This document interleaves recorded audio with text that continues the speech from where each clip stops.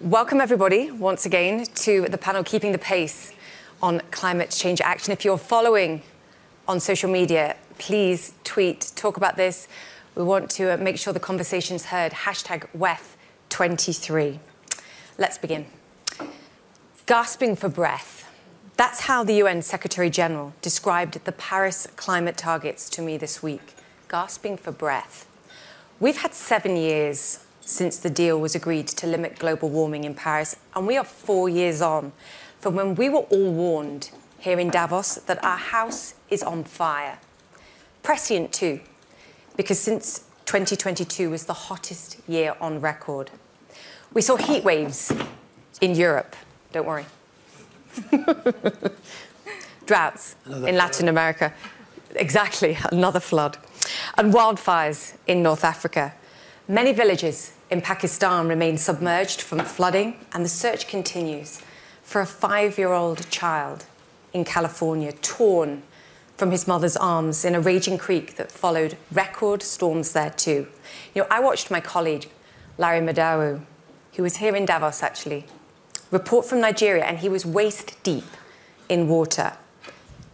There's too many episodes to recount, but suffice to say an estimated 3.3 billion people live in areas of high vulnerability to climate change. Yet, it took a war in Ukraine, raging inflation, and a dramatic energy security crisis and fears to kickstart a global response that suddenly seemed to galvanize decent growth in renewable energy investment. But the truth is, and I think we all know it, we need to dramatically raise the pace and the scale of that money. We need to focus investment in emerging and developing nations that will dominate energy demand in the future. And in Secretary Kerry speak, if he doesn't mind me using his words, we need money, money, money. And that's not to say that big nations like the United States, China, Japan, regions like the EU haven't stepped up with tangible support. But the IEA chief reminded me again this week, we need to quadruple current investment in renewables to $4 trillion a year by 2030. It feels like a lot, but what if I told you there's $120 trillion sitting in pension funds, sovereign wealth funds, insurance funds globally, our own money in many respects, searching for returns. If the risks can be minimized or shared, if the opportunities can be clarified, surely we can just harness a fraction more of that. It does mean profound change from business, from governments, from us as consumers too, and requires diverse forms of scientific, indigenous and local knowledge. And we have it, by the way. We just need to listen harder. Then there's the question of sincerity. There are businesses out there that are simply not walking the walk, even as they enthusiastically talk the talk. How do we wash away the greenwashing that too many firms still hide behind? And when it comes to energy, how do we decarbonize sectors like the oil and gas sector faster? Finally, we as consumers, we have to use less energy. And richer nations have proved that when prices are high, we do that. We have to continue to do that, even as prices continue to come down. The challenges are daunting, but there are vast opportunities, and you're going to hear about this too, for innovation, entrepreneurialism, collaboration, and yes, even profits. We are in Davos, of course. Get it right, and we could address energy security and sustainable development for many generations to come.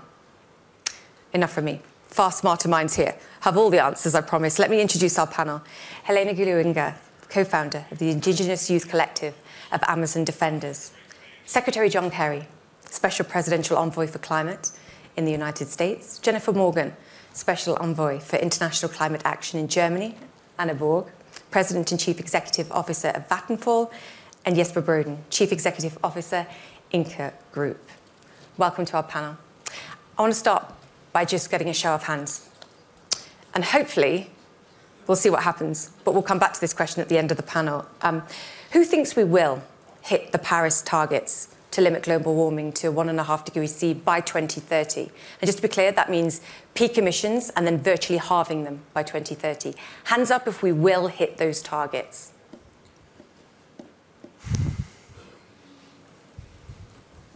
Okay. Depends. I sort of make that 6.5 people. Okay, remember that number. Comments on that, Secretary Kerry? 6.5 people in the room. You understand the concern. I think you share it. Well, I think the question strips away the possibilities. We can hit 1.5. We're not on track to do it now. And it's not clear, absolutely clear, that we will get on track. I don't know if Jennifer, when she raised her hand, is talking about Germany alone or the globe.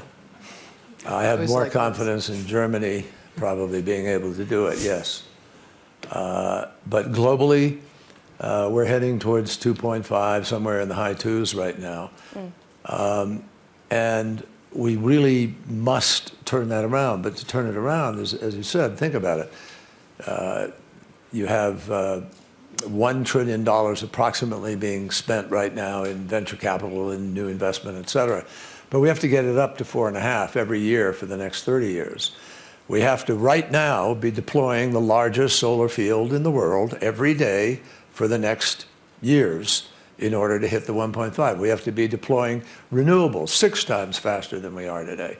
I know that in our country, we've got to pass a permitting bill before we can do that, because you can't make a siting. And it can't take 10 years to distribute this stuff. So yes, we can do this.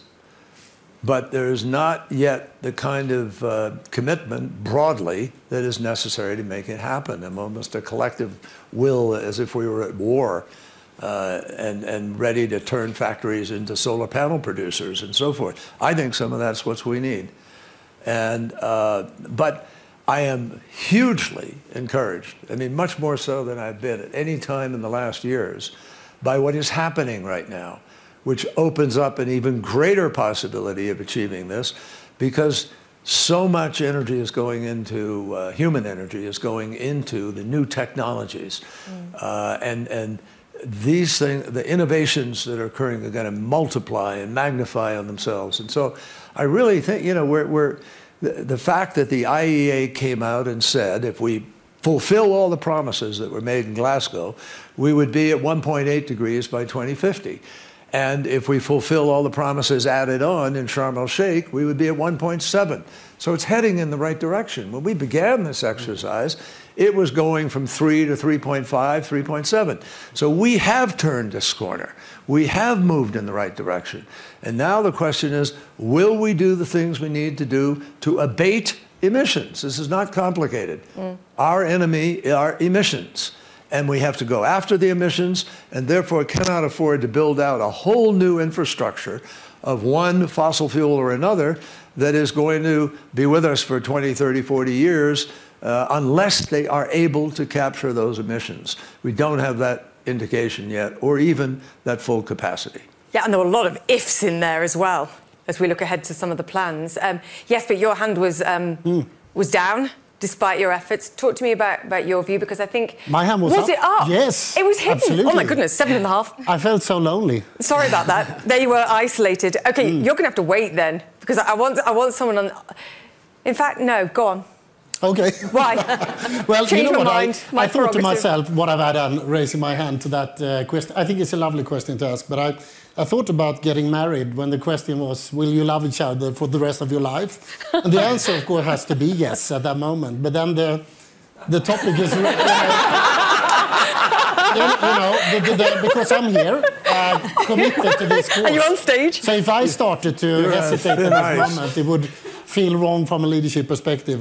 But if you ask me what the question is... Wait, so did you lie? It is a how question for me. Was it a lie? No, but to say that, for me, it's really, and I'm fully with you as Commissioner Kerry, the optimism is that we have started to close the gap. There is optimism in so many movements that I see, and I wish I could share with all of us, because I truly see the solution coming. Are we there? No, we're not there. But I think the question is rather, how do we get to it? Because 1.5 is not the target. Many people think it's a target. It's a planetary limit. Yeah. So therefore, I think the question in itself almost invites to doubting it. Right now, we need to commit to it, and we need to commit to the gaps and closing them. It's a matter of existentialism for humankind. So therefore, I raised my hand. Sorry. Yeah, no, you don't have to apologise. You have to tell the truth, though. Anna, come in here, because you believe this can be done in 1 generation. That's what you're committed to. And you've said, look, we can do this, but we have to jumpstart investment. And I think at the crux of all of this, and it goes back to the point about money, money, money. Talk to me about your thoughts here. No, but I think that with the effects of global warming and the need to reduce CO2, but also with all the fossil-free technology development that is now happening, I think that as a leader of a business, you clearly see how the market prerequisites have changed massively. And I think that's a driving force that we have not sort of untapped the potential of yet. And that is also why I clearly state that our sort of business strategy to enable a fossil-free living within 1 generation is exactly that. It's our business strategy. Because if we are going to be competitive and be able to capture these business opportunities, we have to move there.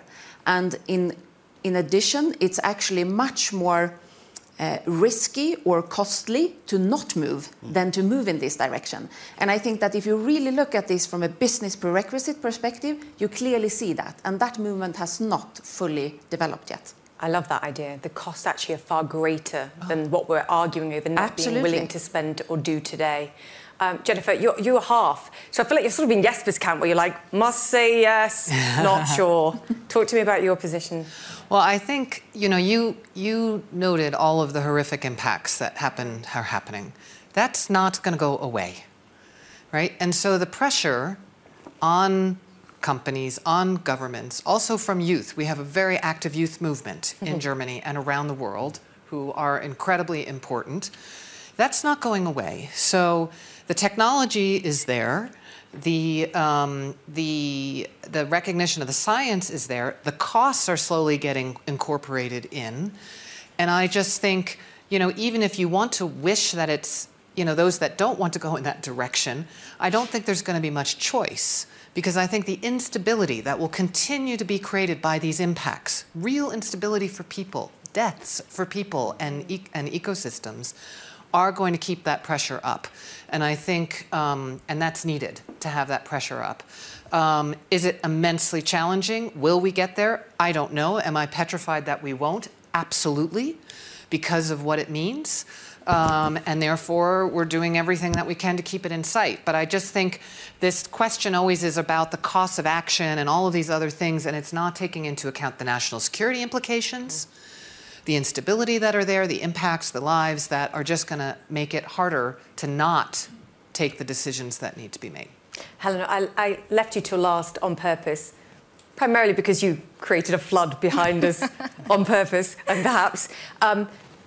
I think you have to give us the perspective, the reality, the fear, I think, and the life cost, the human cost of what we're fighting here.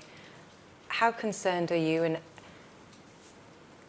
how sure are you that we'll either miss or not these targets? And what does it mean from a human perspective? Yeah. I think that, first of all, it's really important to address, and Secretary Kerry just addressed this in the beginning, we are not on pace on climate. We have to pick up the pace on climate. Yep. We're going completely in the wrong direction, and it's something that we are feeling on the ground. My community was washed away by floods only two and a half years ago. Devastating impacts on my community. And I come from an indigenous community in the Amazon rainforest, and I think many times when we're in these spaces, we're talking about cutting emissions. We're talking about how all these clever calculations of how we're going to cut carbon emissions. But really, Indigenous people have been facing been on the front line of the extractive industries for decades now. I mean, I have neighboring communities that live that have oil in their water because of what the oil industry did in their communities. And now we have them causing this global issue of climate change. And I mean, emissions are not going to be cut if we don't actually keep fossil fuel underground. Let's begin with actually attacking the root cause of it. We can talk about cutting emissions all we want and come up with clever, calculations and do it on paper. But if we don't keep fossil fuel underground, we will not meet 1.5. And if we look at the state of the world at, around 1.2 right now, it's already devastating. Look at what happened in Pakistan, an entire country that's been washed away. I think that right now I kind of hear a lot of talking about the green hushing instead of green washing, and I found that a really interesting conversation here, how companies are now kind of taking back their commitments or holding their tongue because they don't want to commit too much because of the state of the world, right? But we are not treating the crisis as, for example, the energy crisis in Europe that is now fueling the kind of making countries justify a new coal mine in Germany. We're not treating that crisis in Pakistan equivalently to what's happening in Europe. And if you think about it, our communities have been facing natural disasters for decades. Right? And it's only been exacerbated in the last couple of years. Oh, you know what? You've given me so much material there. The question is, I can go to Secretary Kerry on keeping oil and gas in the ground rather than tackling perhaps emissions. Because I think part of the reality is, and the IEA has said this, even if we hit the Paris climate targets, around half of our energy needs are still going to come from fossil fuels, even by 2040. That's the reality we face. Or I could go to Germany and talk about coal. And I know Germany said that, look, we're still going to hit the targets for 2025, but it's tough to say to other nations, hey, get your house in order when things are going in the wrong direction, energy security irrespective. So let's go there. Let's talk about this, but also with a prism, I think, as well, of what's just been done in the United States with subsidies to fuel the technology to tackle this and the sort of concerted, concerned response in Europe. Secretary Kerry? Which one? Good question, my friend. You get to choose. How about I tell you, you could talk about the IRA afterwards. Fatih Birol of the IEA makes it very clear that if we wanted to, we can achieve the 45% minimum reduction the scientists have told us we must achieve by 2030. We could achieve it just by deploying renewables, right? Not by opening up new fossil fuel projects. So there's a fair amount of momentum, obviously, in the marketplace and in some very powerful businesses to continue business as usual.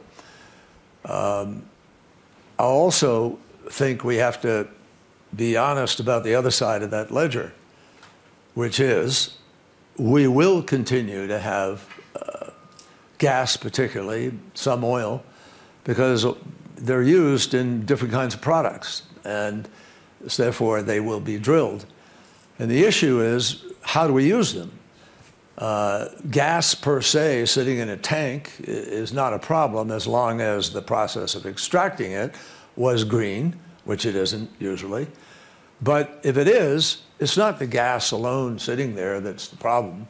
It's how we use it. It's the burning of it. It's the byproduct of it.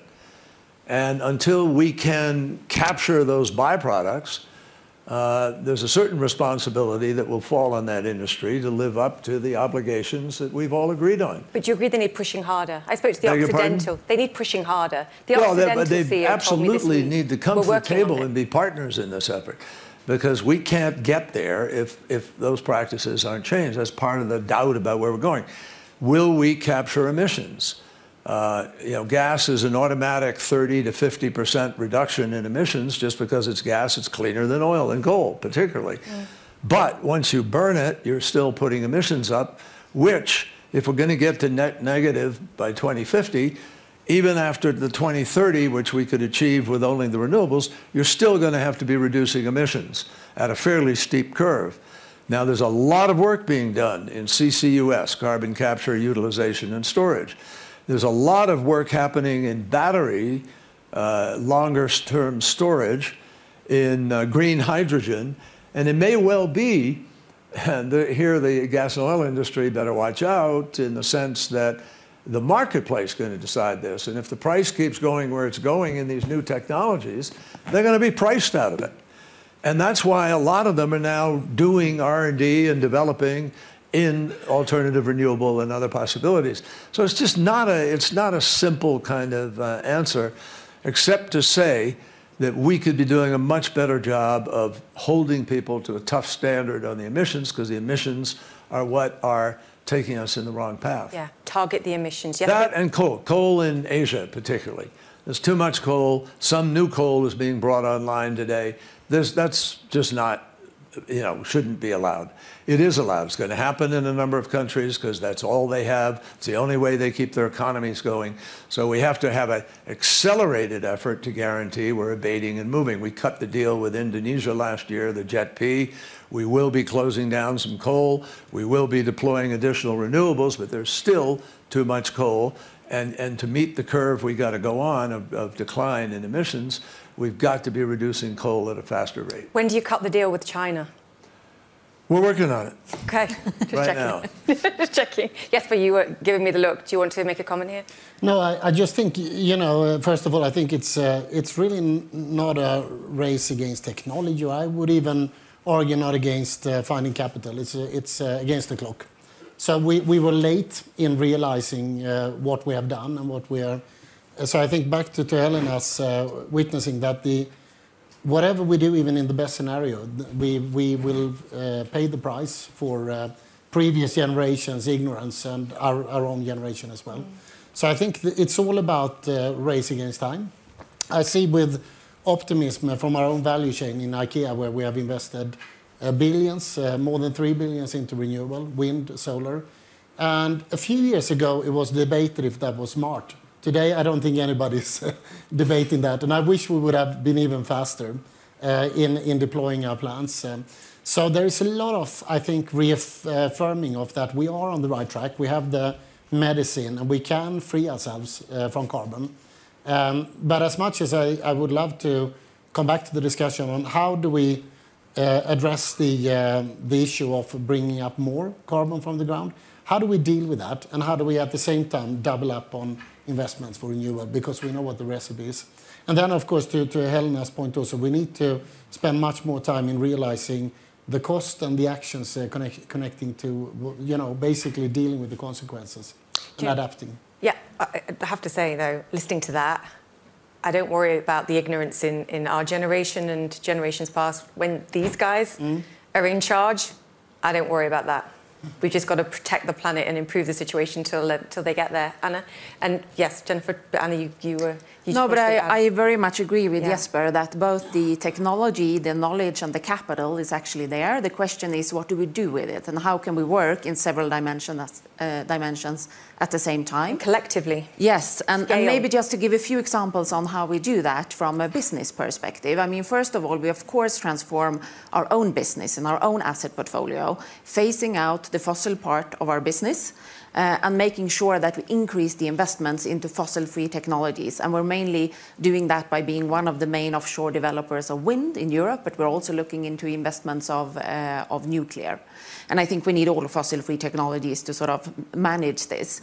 But then I think it's important to look at it from a business sustainability point of view, because as a business, you need to be sustainable financially, you need to be profitable in order to do good business, but you also need to be sustainable from a climate perspective. To me, it's not, either or. So we are committed to be in line with the 1.5-degree trajectory of the Paris Agreement. We have committed to be net zero by 2040, not only in our own business, but in all parts of the value chain, scope 1, 2, and 3. And I think that also, of course, includes biodiversity and other aspects of sustainability. And I think the third thing that I would like to spend just 1 minute on is that we are looking into how to develop new business models together with industries that are emitting a lot of CO2 today. Because I think that if you look at the business models end to end, and maybe not the way they look today, you can actually accomplish a lot. We do, for example, fossil-free steel together with SSAB and LKAB. It's already there, it's working, it's on the market, but it needs scaling up. We do a pilot project on sustainable aviation fuel together with Shell, Scandinavian Airlines and Lanzatec. where we use captured carbon and green hydrogen in order to produce electric fuels. And we do similar things in cement and plastic. And I think then you can sort of unleash entire value chains rather than only looking at your other business, but do profitable business growth at the same time. It's such a great point. It can't be the core business. This cannot overtake the core business because you have to be a viable business first, and this has to be adopted and almost automatic. It has to be integrated with the core business. Yeah, it does. It has to be synonymous, but it can't, like I say, it can't be the core business. Otherwise, and that's what I hear from the business community all the time. It's like, how do we balance the two and make them synonymous in that respect? I was going to ask you a question. Do they come to you very briefly, or are you going to them? Are they coming to you and saying, look, help us, we need to fix this? You mean these industry? The clients that you're talking about? It differs in different areas. So when it comes to the steel, it was the steel company who had an idea, and they sort of searched sparring partners in order how to make that work in reality. And when it came to the sustainable aviation fuel, it was more on our initiative. So it differs. Funny That's what happens when you meet in forums like this and can have good conversations. Yeah, people get ideas and those things grow. Jennifer, you wanted to come in. So we have the coal situation, we have the coal question. Lots of different things. I'm happy to talk about that. I also was kind of responding to this, you know, we can rest easy because we have people, young people who are now active, and for me, it's our generation that has to take the action. Yeah, not rest easy, but you know, give them a few years, couple of decades. No, but we don't have. We don't have few years. No, but we have to give them a planet to hand over to. You know, to hand over to them. Sorry, I wasn't suggesting that we could rest on our laurels. No, far from it. Yeah. Just to clarify.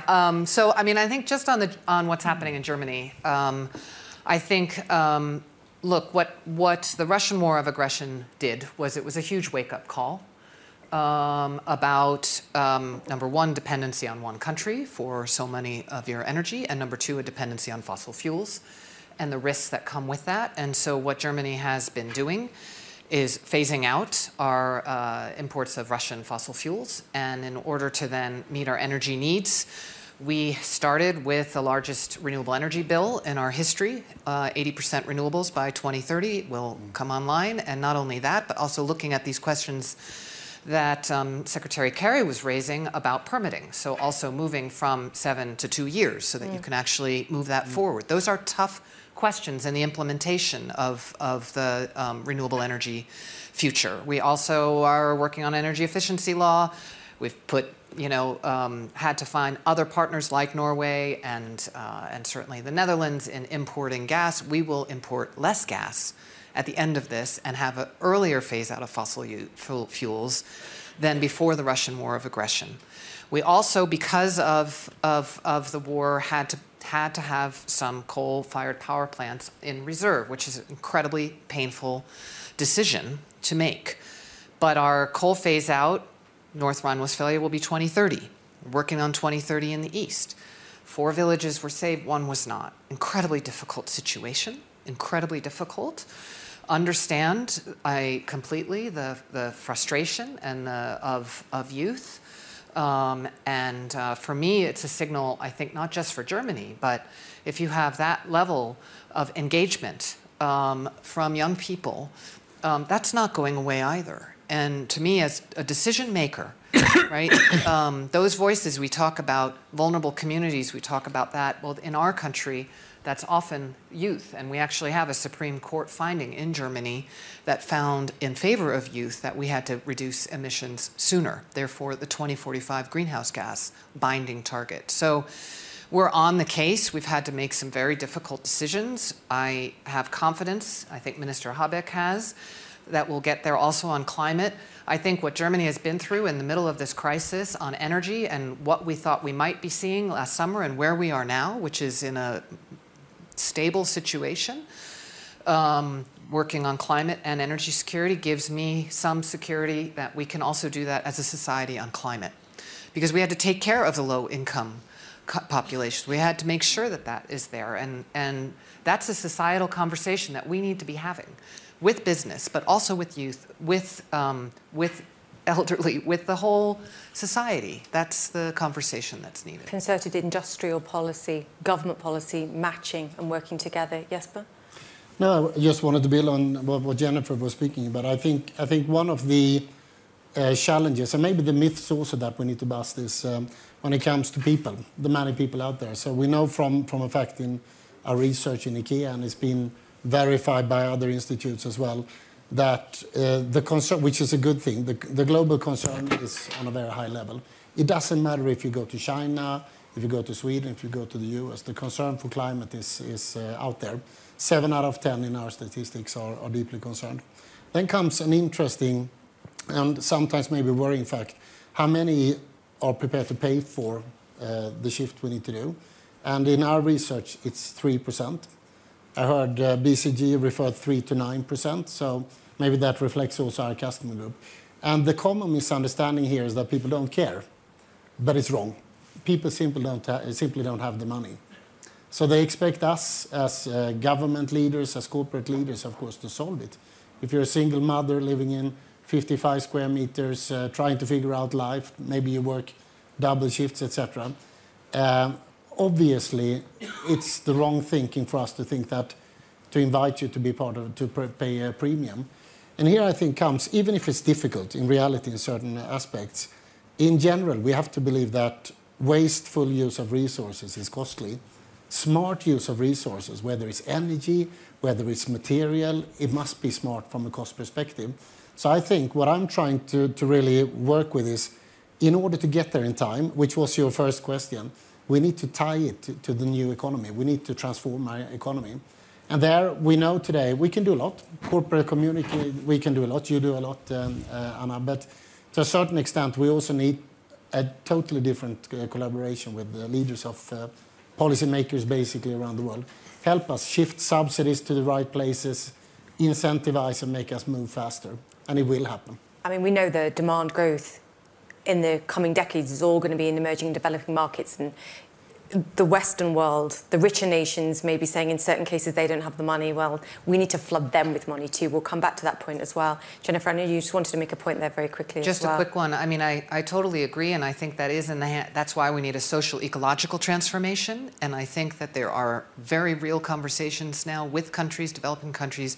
That's where the finance question comes in. Right. Reforming the international financial institutions to create a different alternative economic pathway there. And countries who are here from developing countries are open. They want it. They don't want an extractivist economy anymore.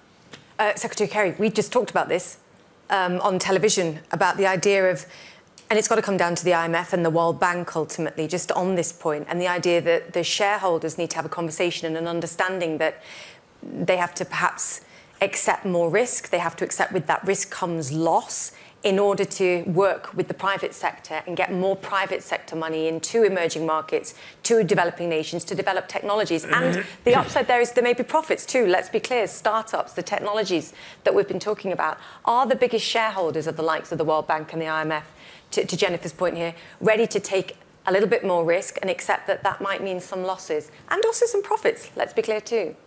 Are they ready? Absolutely. I think they're hungry, impatient. And I think there will be considerable dialogue about this and effort made over the course of the next few months. The spring meetings of the bank are in April. The World Bank and the banks come together in Washington.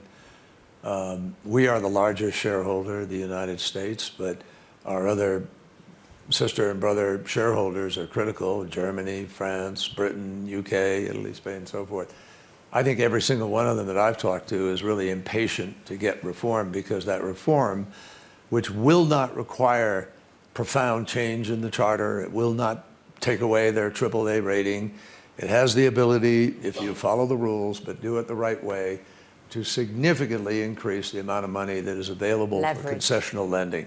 But let me just point out something here so people understand this connection when I say money, money, money, money. I heard myself being quoted yesterday, and I said, God, I sound like Gordon Gekko on Wall Street or something. I actually sang it today, like an ABBA song. But look, here's the reality. You have big financial institutions. They play by rules all around the world, different in some places, but they play by rules. They also have clients. I mean, the money BlackRock has, for instance, is vast majority is owned by individuals, by entities. And they want that money treated in a certain way. And everybody has a fiduciary responsibility, those who manage money or invest money. And you can't just throw it away. And nor will they allow that to happen competitively between them.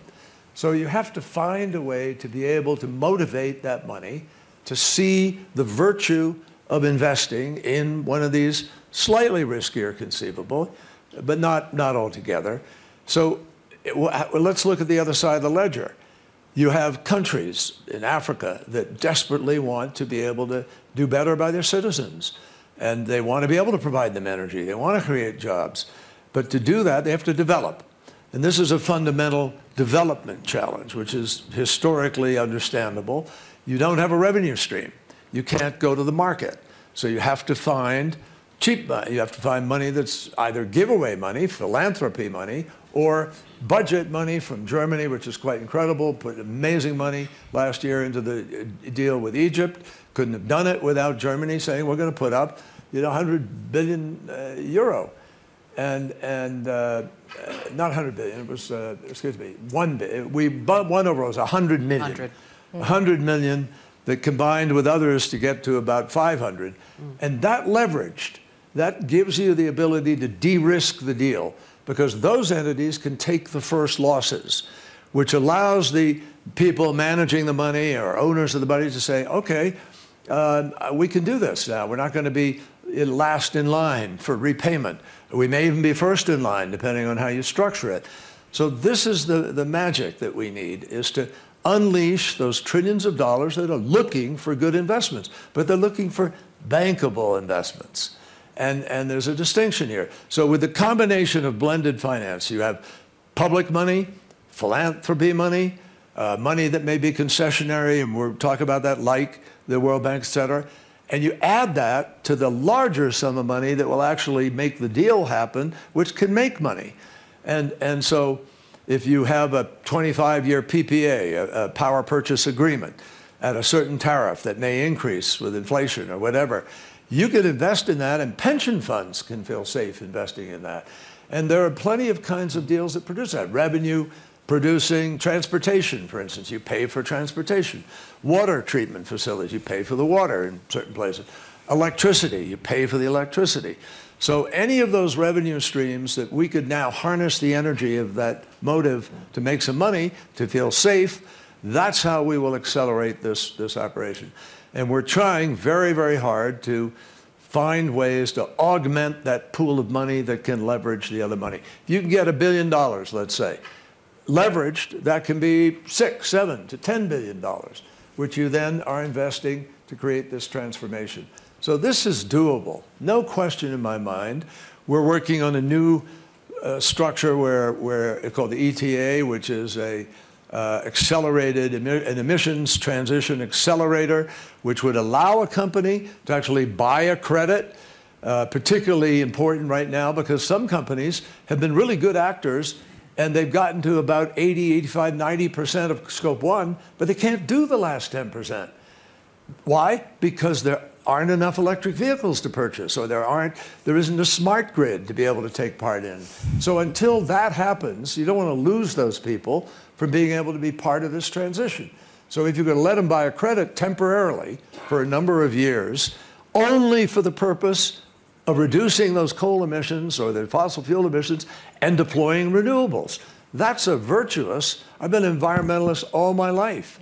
I opposed them when they were not thought out and there weren't any guardrails. But it's possible to do this in a way that gets you some cash, which you then use to leverage further reductions while you're bringing the other things online that help those companies to be, fully performing. This is the hallelujah moment, because this is how you get from A to B in my mind, because you scale the money that is available. And I hope we get to the point where there's too much money and too few products and we're like, where can we put this money? Because I think that would be the ultimate first-class problem. We're going to come back to this in a second, because Helena, I want to ask you what you think, because this is something that could be incredibly transformative. Does this give you more hope and confidence? And be honest. If the answer's no, it's okay. Yeah. I think that when I hear a lot of these conversations, I think, it's very business first, and then we'll deal with climate, and then we'll deal with biodiversity loss, and as a secondary consequence, we might save the planet, and that needs to be reversed. First comes life, first comes planet.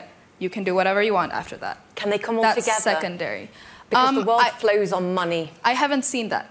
I haven't seen that yet. I've only seen profit being prioritized above a healthy planet and the well-being of people. And I think it's something that the head of the UN said this morning was that the business model is not inclined with the survival of humanity, and that's something that he said in this very forum this morning. And putting business first is exactly what has led us to the point that where we're at right now. And I think that, especially coming from the Amazon rainforest, we have thousands of hectares of pristine rainforest, and the only ask that we have is to let the forest stay upright. Let's let the forest stay standing. That is the most simple solution that we can find. We find that solution in nature. It's already there. And the technology, it's great, but it's not a priority. It's not what's going to solve the climate crisis. It's not what's going to solve all these issues that we're facing on the ground. And I think that in this very building, we have people that are enabling those crimes against humanity and against planet.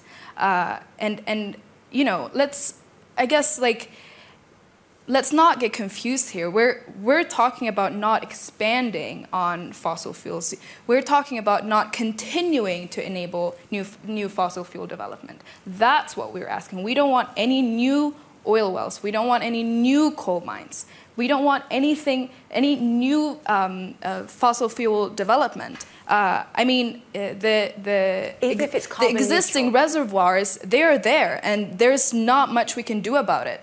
But for myself and for the next generation, we don't want to have, we cannot allow to see decisions being made that is furthering the development of the fossil fuel industry. And this is going to lead to huge consequences on the ground, and we're already seeing that. When I walk in these hallways, when I'm sitting in these spaces, we really lack the sense of urgency on the ground. We really, really, really need to see it that way. And it really comes up to, really strong and ambitious leadership and decision-making, boldness. I'll defend business in one respect, in that I know a lot of CEOs and this entire panel, quite frankly, as well, who care deeply and put a lot of money into philanthropy, in trying to continue to hire more people and create jobs. And business has responsibilities in ways that they don't fulfill, but they also do a lot of good things and keep the economy moving. I did have one CEO, I will say to me today, the biggest and best technology ever formed for carbon capture is a tree. Please protect the Amazon rainforest, to your point there. And I think it's an important point. It doesn't solve the entire problem, though, because what we need is standing forests. The planting trees is a good initiative, but what we need to do is keeping pristine rainforest that has entire ecosystems alive. And we're talking about biodiversity, and that's what needs to be at the center of the agenda. I think these conversations are really important. They are really essential. But what we really need to be targeting, and we need to be looking at the bigger pictures of the main issues and what we actually need to be solving. I'm going to take you at your word and say, okay, let's put all the focus now on renewable technologies, renewable energies. And Secretary Kerry, you and I talked the last time in Davos in May, and I tried to say to you, promise me you'll get a deal done, and you couldn't make a promise, but you did it. And I think the United States needs congratulating for that, to such an extent that the Europeans are complaining. And there is an irony there in that they were complaining about Donald Trump several years ago pulling the United States out of the Paris Treaty, and now they're complaining when you actually do something about it, and feel like it's perhaps... So we're complainers. Beyond. There's nothing wrong with complaining. I understand, honestly. I think Jennifer would tell you, and President Biden would tell you, where there are some concerns, we want to try to work with our friends to work through those concerns. But writ large, taking out one provision here or there that may affect automobiles or one thing or another, the basics of the legislation are exactly what we need. And it's going to have a profound, it's already having a profound impact, because it's providing incentives to go out and do the discovery and do the R&D and deploy these new technologies. And you know, I think our point of view is we need more of it. We need, you know, Europe already spends an enormous amount of money, but let's go, folks. All of us need to be doing even more. Frankly, we wanted to do more than what we've already done in the Inflation Act, which is extraordinary. President Biden started at $1 trillion plus. That's a 369. It's actually going to be a lot more than that, because it's not amount conscribed. It's how many people qualify for the tax credit. So you could go up to 800 billion conceivably.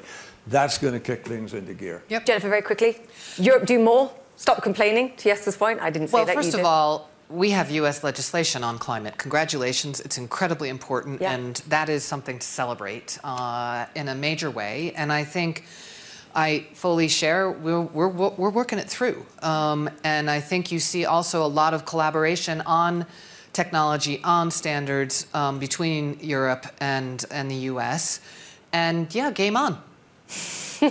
We talked about a race to the bottom, though, in terms of emissions rather than anything else. Oh, I think, seriously, I think Ursula von der Leyen made an important speech yesterday. I mean, moving, and I think that's this issue of needing collaboration and ways of collaborating, also on things like a bioecological bioeconomy, which, you know, that is good for indigenous peoples and local communities, but then also the competition that drives things forward, pace and scale of change. We need it. Yeah, healthy competition. Anna? Needs to be fair, but it'll be. Yeah, I would like to emphasize three things, because I think that a lot of the solutions are there and a lot of things are in the motion. And I think that we're sometimes forgetting that. So the question is, how can we get the pace up? Yes. Because the pace is definitely not where it needs to be. And I think in order to do that, we need to be both short-term and long-term at the same time. And I would like to take the European energy crisis as an example here. Because, of course, we are in a situation where we need to make sure that people can afford to heat their homes or run their store or their bakery or their business. But we also need to be long-term in terms of the transformation that we need to do, because the root cause of the problem is a fundamental gap between demand and supply. And there is a demand for a lot of fossil-free technologies. And the First Movers Coalition that Secretary Kerry is one of the initiators of is one very clear example of that. But what we need is now a lot more supply of fossil-free energy production in order to be able to be competitive going forward. And I think there's a lot of good ideas in the European Union, but also on national level, but I don't think that the implementation is fast enough.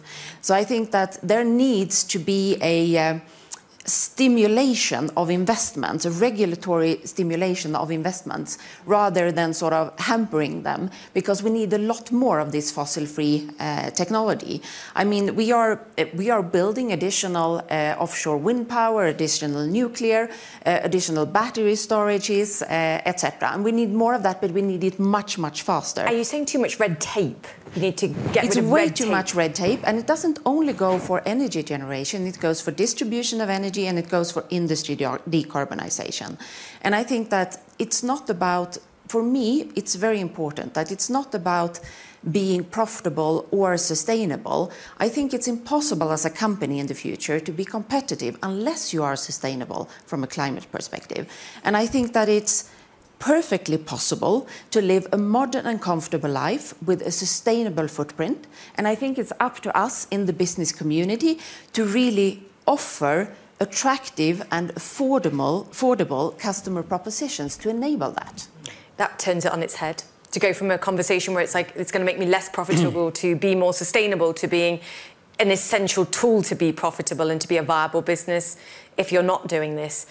Jesper, you're one of the chairs of the WEF Climate Alliance, and you were asked several years ago to do this, and you said no, despite your morals, your views, and then it changed. Talk to me about the evolution of the conversations that you're having with the private sector, because I do want to talk about greenwashing. Greenwashing, tree hugging, actually. We'll come back to that as well. So I told you that in private. Yeah, no, sorry. Okay. Was that off the record? Maybe I will comment on it. I have to media. say one thing. I think just to say, what you share, Helena, is what's right. So until we close the gap to 1.5 degrees, you're right. And you're right also after, because of course we are learning as we go along that it's not enough only to address energy, it's about materials, it's about nature, it's about people. So in a way you can say, as we are progressing, of course there are new insights, new hinders, new surprises along the way. And I'm sure that's going to continue. But the story in my case was I was curious to learn from the WEF Climate Alliance. And I decided not to be part of it because there was no commitment and there was no agenda. And this is a couple of years ago. And then the question was, if we would change that, would that be interesting? And then, of course, it's hard to say no. And it's an incredibly source of inspiration to me to see a group of CEOs that are today 127 CEOs. If you bundle the carbon footprint of that group of leaders, would it be a country would be the third biggest in the world? So then you say, of course, that's an issue. But here it is. This is a group of voluntary leaders who have decided to be climate leaders, who are either committed to Paris on the way, not only to make a commitment, but actually to do the plans. And today we had discussions around how, nothing else, only on how do we break through, what are the barriers we need to move, how do we meet up with policymakers, what type of investments do we need to make.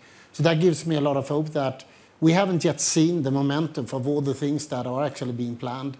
And I would say the general sentiment is the biggest risk today is not to jump on the train of the transformation, which is, of course, risky for any venture. The biggest risk is to be left on the platform. Because you will not only lose out of the economic benefits, you will lose out from a taxation point of view, I'm sure, but you're going to lose out from a brand, from a recruitment of people, and in the end of the day, looking yourself in the mirror also.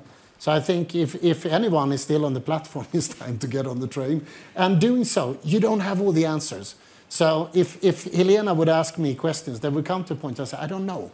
I don't have the answers, but I'm willing to take the challenge and the responsibility to make sure we close the gap and get to 1.5. A leap of faith, because there has to be a lot of that. And that's always the case in business life. You take risks. That's what businesses and business leaders do. Yeah. And also, had you said yes without there being any commitment, that would have been greenwashing in my case as well. So I think it's a credit to you to say, what is this going to represent and what is this going to do? And then I'll jump on board and not be left on the platform or vice versa, once I know we're actually going to achieve something. Secretary Kerry, can I ask you about this role of government, private sector engaging, its pacing on this as well? Because the message we're hearing is, for the most part, I think there are corporates out there that want to do more. It's not an ignorance.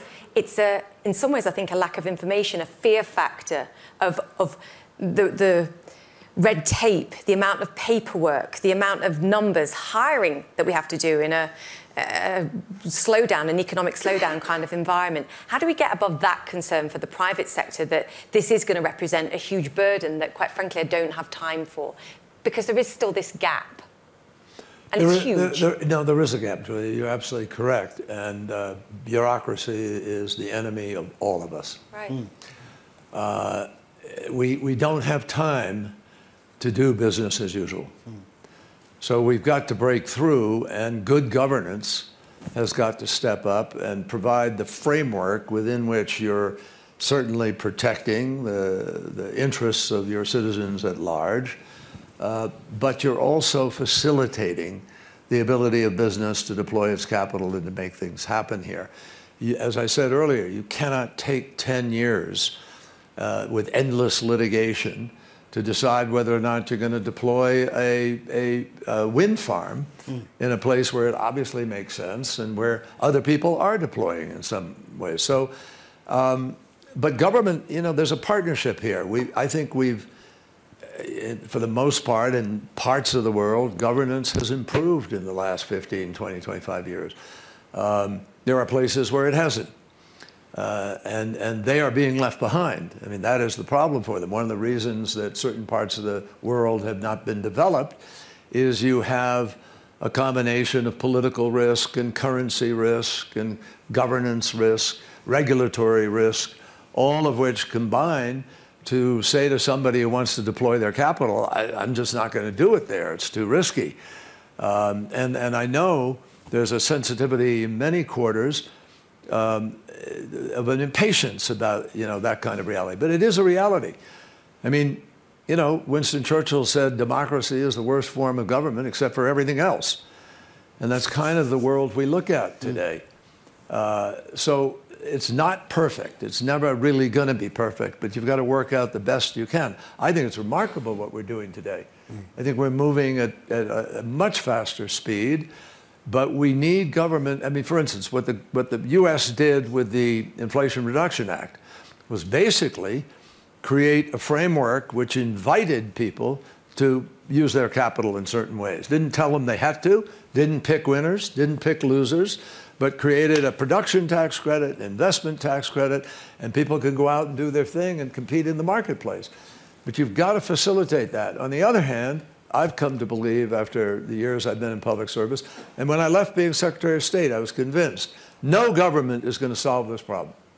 Let's understand that. No government has enough money to plug those trillions and do what we have to do. So like it or not, we must find a way to create the incentives that bring the private sector to the table. This is a partnership that must be played out in order to win. And I believe the private sector is ultimately going to do this. I've met a bunch of young entrepreneurs who are doing amazing things in startups. They're taking risk.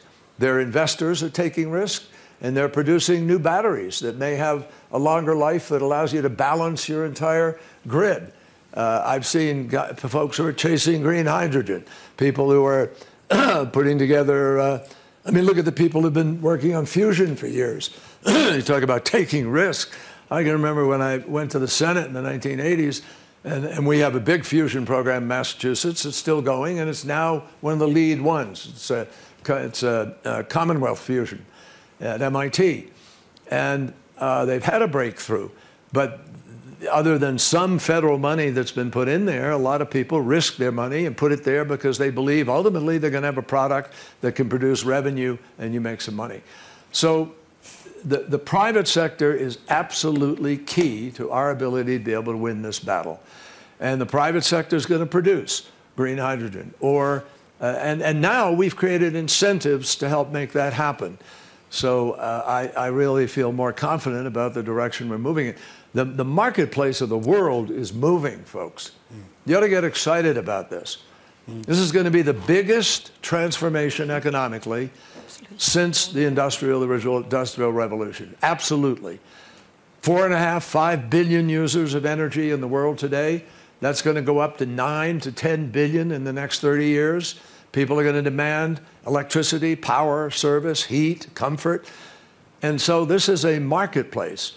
And it has the ability to be able to move very, very rapidly, I think, if we will create the right framework and unleash private sector ingenuity and innovation and capacity to get this done. And also, this doesn't happen without China being on board, by the way, but you've told me you're working on a deal with them, so I'm going to take you at your word. China is essential. We don't get there without China reducing emissions and being part of this, but I believe you're going to work on it. I think something is in transition and that might happen. You've made a promise now, so I'm going to hold you accountable. We have 2 minutes left. Jennifer, I knew you wanted to say something. Can you do it in like 15 seconds?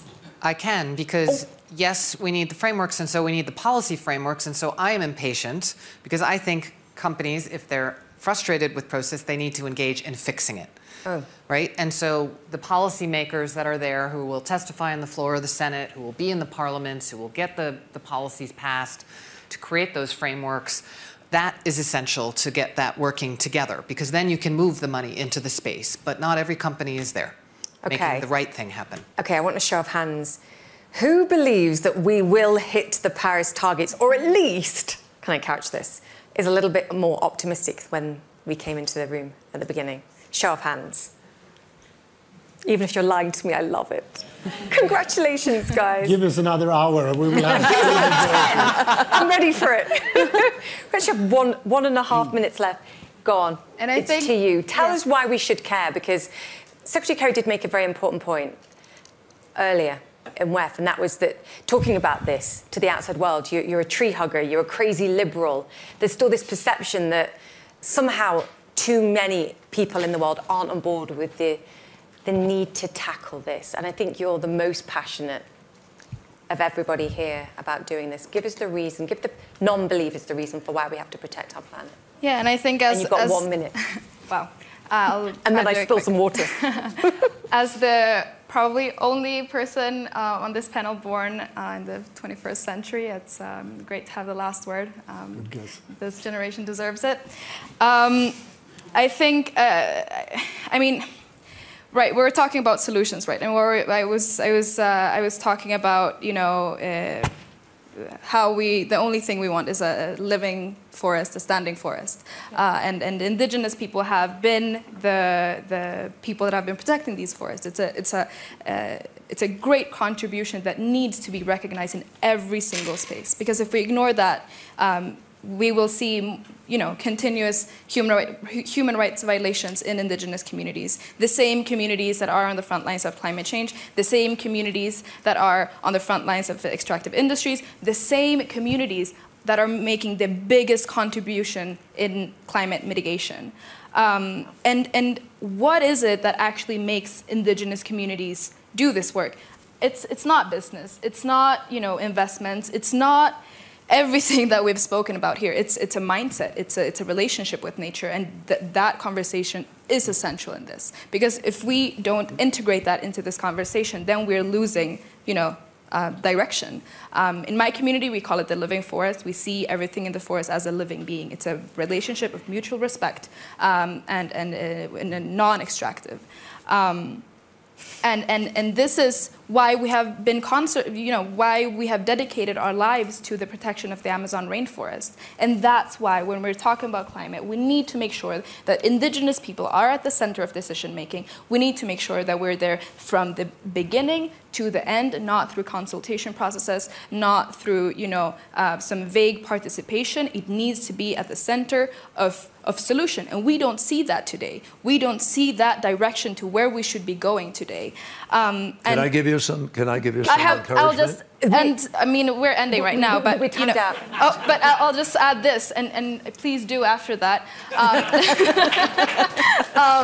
And I think that, I mean, the urgency of the youth, we put it together in the letter, Greta, Vanessa, and Louisa and I, urging oil CEOs to phase out of fossil fuel, you know, immediately. And we're here at Davos to deliver that. And we launched it a few days ago. We have over 900,000 signatures that are supporting it in a matter of days. It shows, you know, the commitment of civil society. It shows the commitment of youth and where we want to be going. And I actually want to end this with an ask of the climate envoys I'm sharing this panel with. You know, the IEA, the IPCC, the Secretary General has been urging every single decision maker in the world to, you know, to commit to no new fossil fuels, no new fossil fuel exploration. And yet, these decisions are being made, you know, and completely ignoring this pled almost from younger generations. It's almost, you know, we've been advocating for it for years, and we're still going into the wrong direction. Can we walk out with a successful Davos and actually say, this is the commitment we have, we will not explore new fossil fuel? Is that a commitment that you can make to this new generation? Secretary Kelly, we do get lost. It's practicalities versus passion and love and the heart of what we're trying to protect here in the planet. Secretary Kerry, I'm breaking all the rules. No, I want to be really quick. Look, I love and respect your passion, and your voice is really critical in this. But I want you to know that today I met with your Environment Minister of Brazil, newly appointed by President Lula. We talked with Marina Silva about the forest, how we will have a different, new approach. President Lula is coming to Washington in a few days. I am going down after that. We're going to be going into the forest. We're going to be putting together with Indonesia and with the DRC, which has the Congo Basin, an entirely new approach. Tomorrow we're having a meeting with all of those players, Indonesia, Brazil, and my co-chair of a new entity called the Forest Protection Partnership, Make sure to include Ecuador, my country, also. And we are going to be all inclusive, and we are going to try to come up to save all of those Great Basins with a new approach, an entirely new approach. And Ghana, the minister from Ghana, Minister Jinapur, is my co-chair of this new entity, this partnership, and I think you're going to see a renewed effort, which I hope will give people some faith. And by the way, a lot of businesses are stepping up and saying, we're going to put money into this effort to save the forest. We know there are 25 million people there who are indigenous, who don't have a livelihood. It's going to take some money to help provide them. We get it. And I want you to have a sense that if you work at it, sometimes these systems can actually produce something beneficial. And we're going to do our best. We owe you a better planet. We'll work on it. The panel. Thank you. Thank you. Thank you.